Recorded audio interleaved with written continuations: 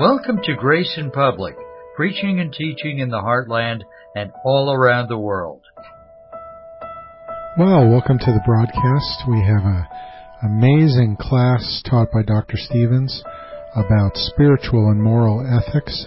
Every nation, every national entity is driven and determined by the moral and spiritual ethics of its people.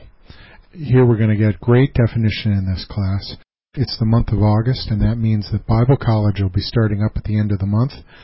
I challenge anyone listening to this broadcast to pray about whether it's God's will and really listen for the voice of God to speak to you about whether you should enroll in a Bible College class.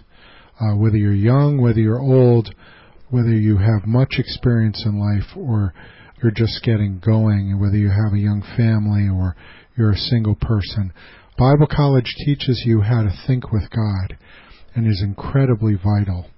So please pray about that and enjoy this message, and then afterwards we'll have a devotional message about maturity.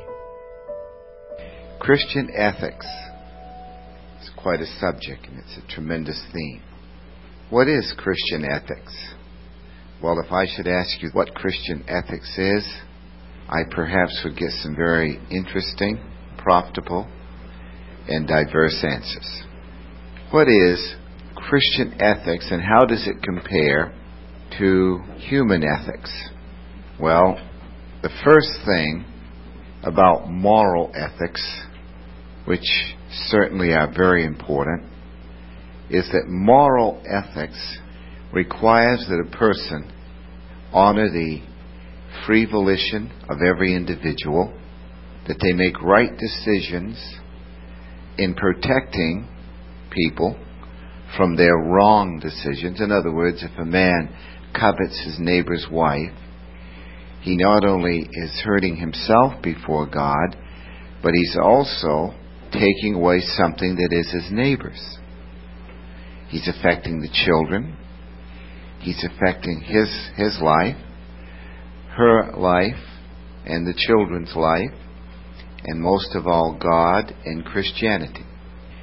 And therefore, he is violating the tremendous investment that God's institution of marriage and family has made into divine establishment. Moral ethics is we pay our bills. We work hard. We are disciplined. We live in the honor code of responsibility and the honor code of reality and the honor code of response and the honor code of simply contributing to our country, to our family, and to the extended family which goes beyond our own.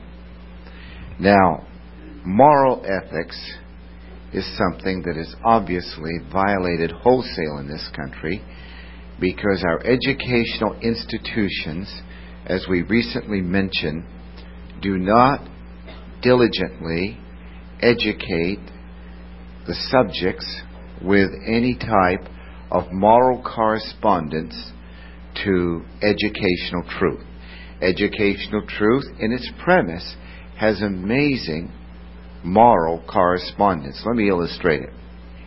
When the Pilgrims landed in this country, when the Puritans worked so diligently to be free from taxation without representation from the mother country, when these things happen, a great definition was given in all the educational institutions as they were formed in their early stages.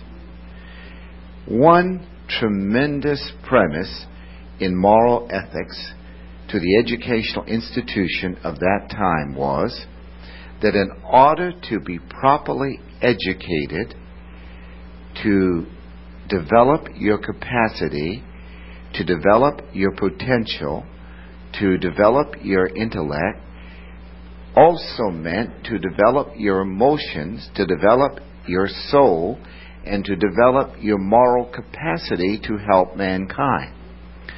But that part of developing moral capacity in its significant meaning as it was intended then has been totally depreciated in the educational structure of our foundation of truth.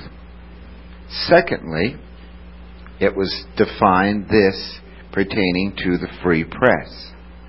Not only would the free press enjoy the privilege of being protected by the First Amendment, the freedom of speech, the freedom to censor, the freedom to differ, and the freedom to criticize, but also there was a moral law which they could not report anything unless they totally and completely had information on the integrity and character of the sources. The original premise for moral correspondence to truth in reporting in the free press. Now you think that over for just a moment. You don't have to think too long. As a matter of fact, if you have a problem thinking, you can get this one. But you think it over.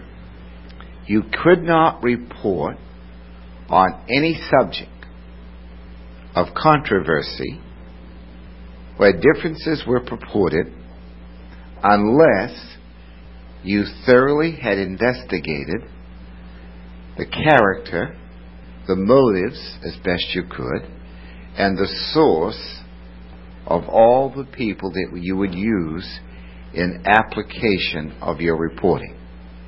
Now, how many people would that eliminate today? It would certainly do quite a job of taking away many, many articles in the Washington Post, the New York Times, the Chicago Tribune, and the Baltimore Sun. But, you see, but moral ethics has been taken out of the core of journalism in many cases. Certainly not in all cases. But in many cases, moral ethics has been taken out of the core of journalism. And journalism that does not investigate the source or sources as to the integrity and ability of facts that these individuals have, then what you have is the press becoming God and destroying individuals if they can, organizations, and in some cases big businesses. And while we thank God and forever will for our free press, and we would do anything to protect its right to remain free, we would like to get back into moral ethics to go along with the corresponding freedom which should be theirs. But also, those people that they write about should be protected by the moral ethics of the original integrity and essence of true journalism. Now let's take, for example, before we get into the themes, moral ethics in marriage, moral ethics in the individual development of an individual in a family, the moral ethics of the head of the house, the moral ethics of the responder. See, we're not even getting into spiritual ethics yet. And remember, morality always sustains national entity, even if it doesn't save our soul. Now then, moral ethics between a couple means that in our society, not only should a husband and wife be faithful to their partner in relationship to sex, but they should be faithful in every other realm. A moral husband will be faithful to protect his wife's emotions as best he can, her health, providing for her security, and of course, if he's a Christian, he'll be extremely faithful providing for her spiritually. On the other hand, he will not lord it over her. He will encourage the development of her capacity as an individual to contribute and to make the home a place of exchange, of interaction, of communication, and certainly inspiration in every facet of living. Now, often people are called moral because they don't live in overt sins or they're not alcoholics. And they are not living in moral ethics. For example, a man that goes home every night and never hardly speaks to his family and gets tired and watches TV all night or reads or just goes to sleep, but he never gets into any serious overt problems, he's not functioning and operating in moral ethics. Because his wife could have married a mannequin and put a tape recorder, pressed a button for some interaction with pauses in between. Many marriages have dissipated and deteriorated into the lowest ebb of happiness and joy because of a lack of moral ethics. The fellow said, I was sick, I was tired, I was exhausted, I couldn't hardly walk. And so he said, even though I couldn't talk and I couldn't walk, I whispered and said, "Hi, I love you," to his wife. That wasn't too exciting, but at least he tried to practice a living ethics in his relationship with her. Now, moral ethics in friendships, they're seldom there. The moral ethics as described in the book of Proverbs, in friendships, they are seldom there.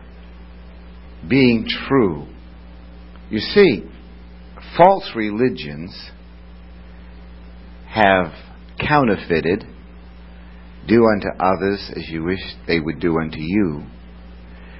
That is a principle in a works program for those that understand moral ethics. Now, God says the same thing in Matthew 7:12, but He teaches it through a grace program, through a life operation, through a love motivation, through a faith inspiration, through a hope anticipation. He does it much differently.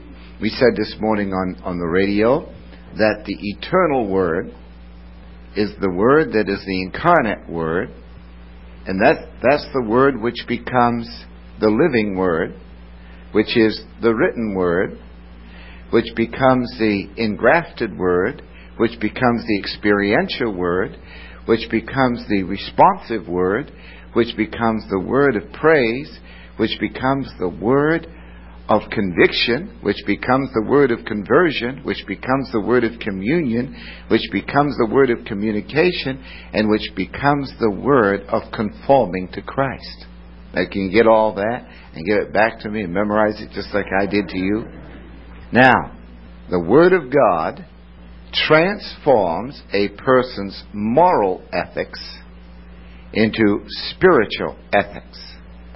Now, what's the difference between moral ethics and spiritual ethics? Moral ethics is required to live at least on the basis of an eye for an eye. All right? Tooth for tooth.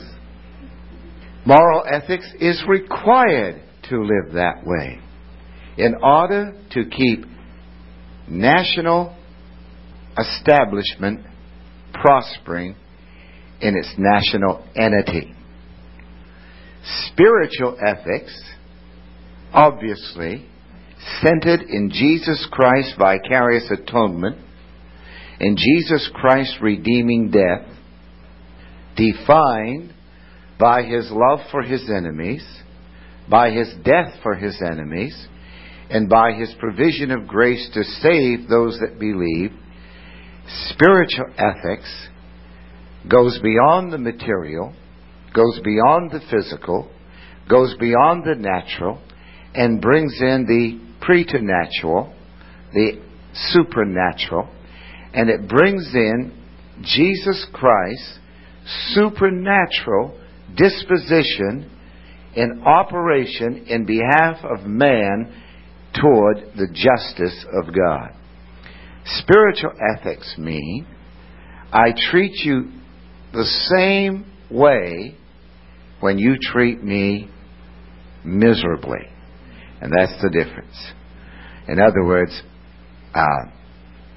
actually in spiritual ethics, people will be able to respond in love to those who consistently treat them with an amazing attitude of resentment and hatred and unkindness. So in this book, at times, there will be moral ethics cited. And a lot of people have had that confused in the book of Proverbs. It's just like somebody said to me the other day, they were quoting from Ecclesiastes, and he said there's a time to eat, there's a time to drink, there's a time to dance, and there's a time to die, and so forth. There's a time to go. And that's true. That is true. And of course, all of those things do take place. But the truth is that the man that wrote that in that particular chapter wasn't writing it in favor of the truth of it. He was writing it because to him it was all vanity to go through that cycle. And he was expressing the emptiness of that cycle. So if I should say, well, it's time to dance, I'm going to go to a dance tonight with the lights down low and have a few. And somebody said, what are you doing here? And I said, well, it's time to dance. Fellow getting ready to commit suicide, you say, now, please don't do it. Don't jump off that 20th floor. Please, I'll do anything to stop you from doing it except doing it with you. And he said, but it's time to die. Sure it is. You see, it's so easy in Proverbs to take passages that are good passages that will sustain national identity and national establishment, but it's so easy to take those passages and think that it's all spiritual ethics. It isn't. It's a book that provides for personal liberation in spiritual ethics, and it relates often to what is needed to sustain a nation in moral ethics. And of course, we cannot have spiritual ethics without always experiencing the all-inclusive principle of moral ethics. Now, spiritual ethics. Starting at verse 20. Hear counsel, receive instruction, that thou mayest be wise in the latter end. Hear counsel. Say it back to me. Hear counsel. Say it again. Hear counsel. Now, in Isaiah 46:10b, God says, my counsel shall stand, and I will do all of my pleasure. God's counsel shall stand. God's counsel shall stand. He will do all of His good pleasure. If you can, don't forget to send a tax-deductible gift to us. Your generous donation made to our program promotes this broadcast and ones like it going out on the Internet and broadcast on local stations throughout the United States. So please prayerfully consider what you can give. Find out how to give your donation at www.graysonpublic.com. Genesis 17:1. And when Abram was 90 years old and 9, the Lord appeared to Abram and said unto him, I am the Almighty God. Walk before me, and be thou perfect. And I will make my covenant between me and thee, and I will multiply thee exceedingly. And Abram fell on his face, and God talked with him. Now, this is an amazing verse, that you can really see this verse several different ways. Now, listen what's said here. He said, I am the Almighty God. Walk before me and be thou perfect. This can be taught through the eyes of the natural man. When someone says, I am strong, I am stronger than you. No, I am even stronger than you. I have absolute power over you. Walk before me, and don't you dare make a mistake. Be perfect. I am Almighty. Now walk before me and be perfect, and I will give you these things. Now God is perfect. God is Almighty. Man is fallen. And there is a tendency that darkness does not want to approach the light, is afraid of the light. When the children of Israel came before Mount Sinai, that's pretty much what they thought. Here's this mountain that's on fire. There's thunder. There's lightning. And God says, if anybody goes there, they're going to die. They were thinking, here's the boss. We've failed. We haven't been perfect. And we don't dare walk before Him. Or if we do, we better do it on tiptoes. But that's not. But God's heart in this situation was not that. And it's through a revelation of the Holy Spirit that we see that, really. That He is the Almighty God. And that whole idea, walk before me, when you walk before someone, it means come over here. I am the Almighty God. Come before me. Walk before me. Approach me. And that word perfect really means mature.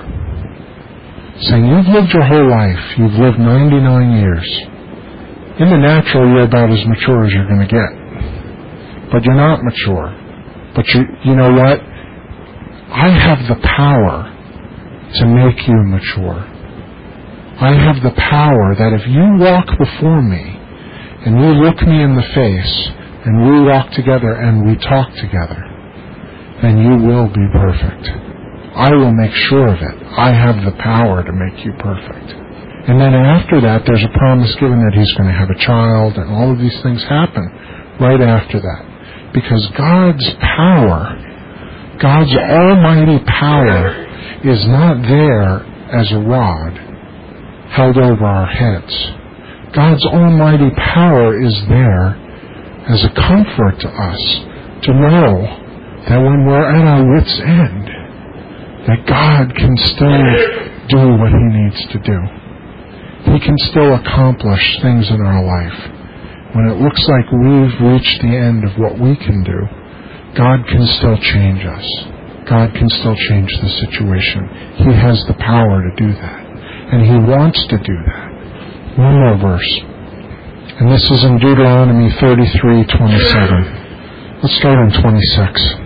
There is none like unto the God of Jerusalem, who rideth upon the heaven in thy help, and in His excellency on the sky. The eternal God is thy refuge, and underneath are the everlasting arms. And He shall thrust out the enemy from before thee, and shall destroy them. Now this is an amazing, comforting verse, that underneath are the everlasting arms. That the Almighty God is also the eternal God. The eternal God. And His arms are always beneath us. And no matter what our situation, there is no one that we have a relationship with, that we have a relationship like with God. Because there are many people we can depend on who at times have their arms outraised and say, I'm here to catch you when you fall. Maybe when you're a little child, your parents were there. And they were there to catch you and when you fall. And when you scraped your knee, they came and they kissed it and they blew on it and they did all those things. And they were there to comfort you. God says, I am the eternal God, and outstretched are my everlasting arms. And whether you are young, whether you are a little baby or a child, my arms are there. Whether you're old, whether you're 99 years old, like for Abram, God's arms were there to catch him. They were underneath him, holding him up. We have a tremendous privilege that these are just two of the names of God. Almighty, Eternal. That is his name. That is who he is. There are many more names of God, dozens more in this book. And because of the Holy Spirit within us, that we've been sealed with the Holy Spirit, the intimacy of our relationship with God from day to day can be so intense that God, as he was to Abraham, as he was to David, as he was to Moses, as he was to Paul, as he was to Peter, as he is to us, that he's there and he wants to meet us. When we've reached our end, the end of our capacity, he wants to meet us and do a miracle there. When we fall, he wants to meet, he's already there, waiting to meet us. So if it happens, his arms are outstretched to pick us back up again. Even if we've fallen away, that it seems like there's no way we can get up again. With God, there is a way.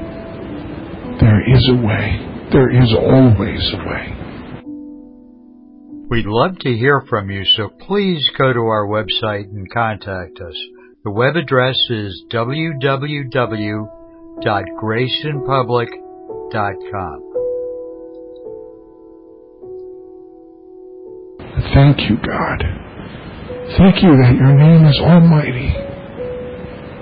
You're Almighty. And you're Almighty in transformation of us. You're Almighty in divine reversal. You're Almighty. That when we walk before you, we talk to you, that you do something in us, you change us, that we live a transformed life. All we have to do is present our bodies again as a living sacrifice to you again. And there you are, waiting to do miracles in our lives. God, remind us of that when times get dark, Lord. We pray that this word would spring into our minds. And we give these words out to people who are in dark times, God. Just do that somehow, in spite of our personality or whatever we may think. Just let the words spring out of our lips, we pray. In Jesus' name, amen.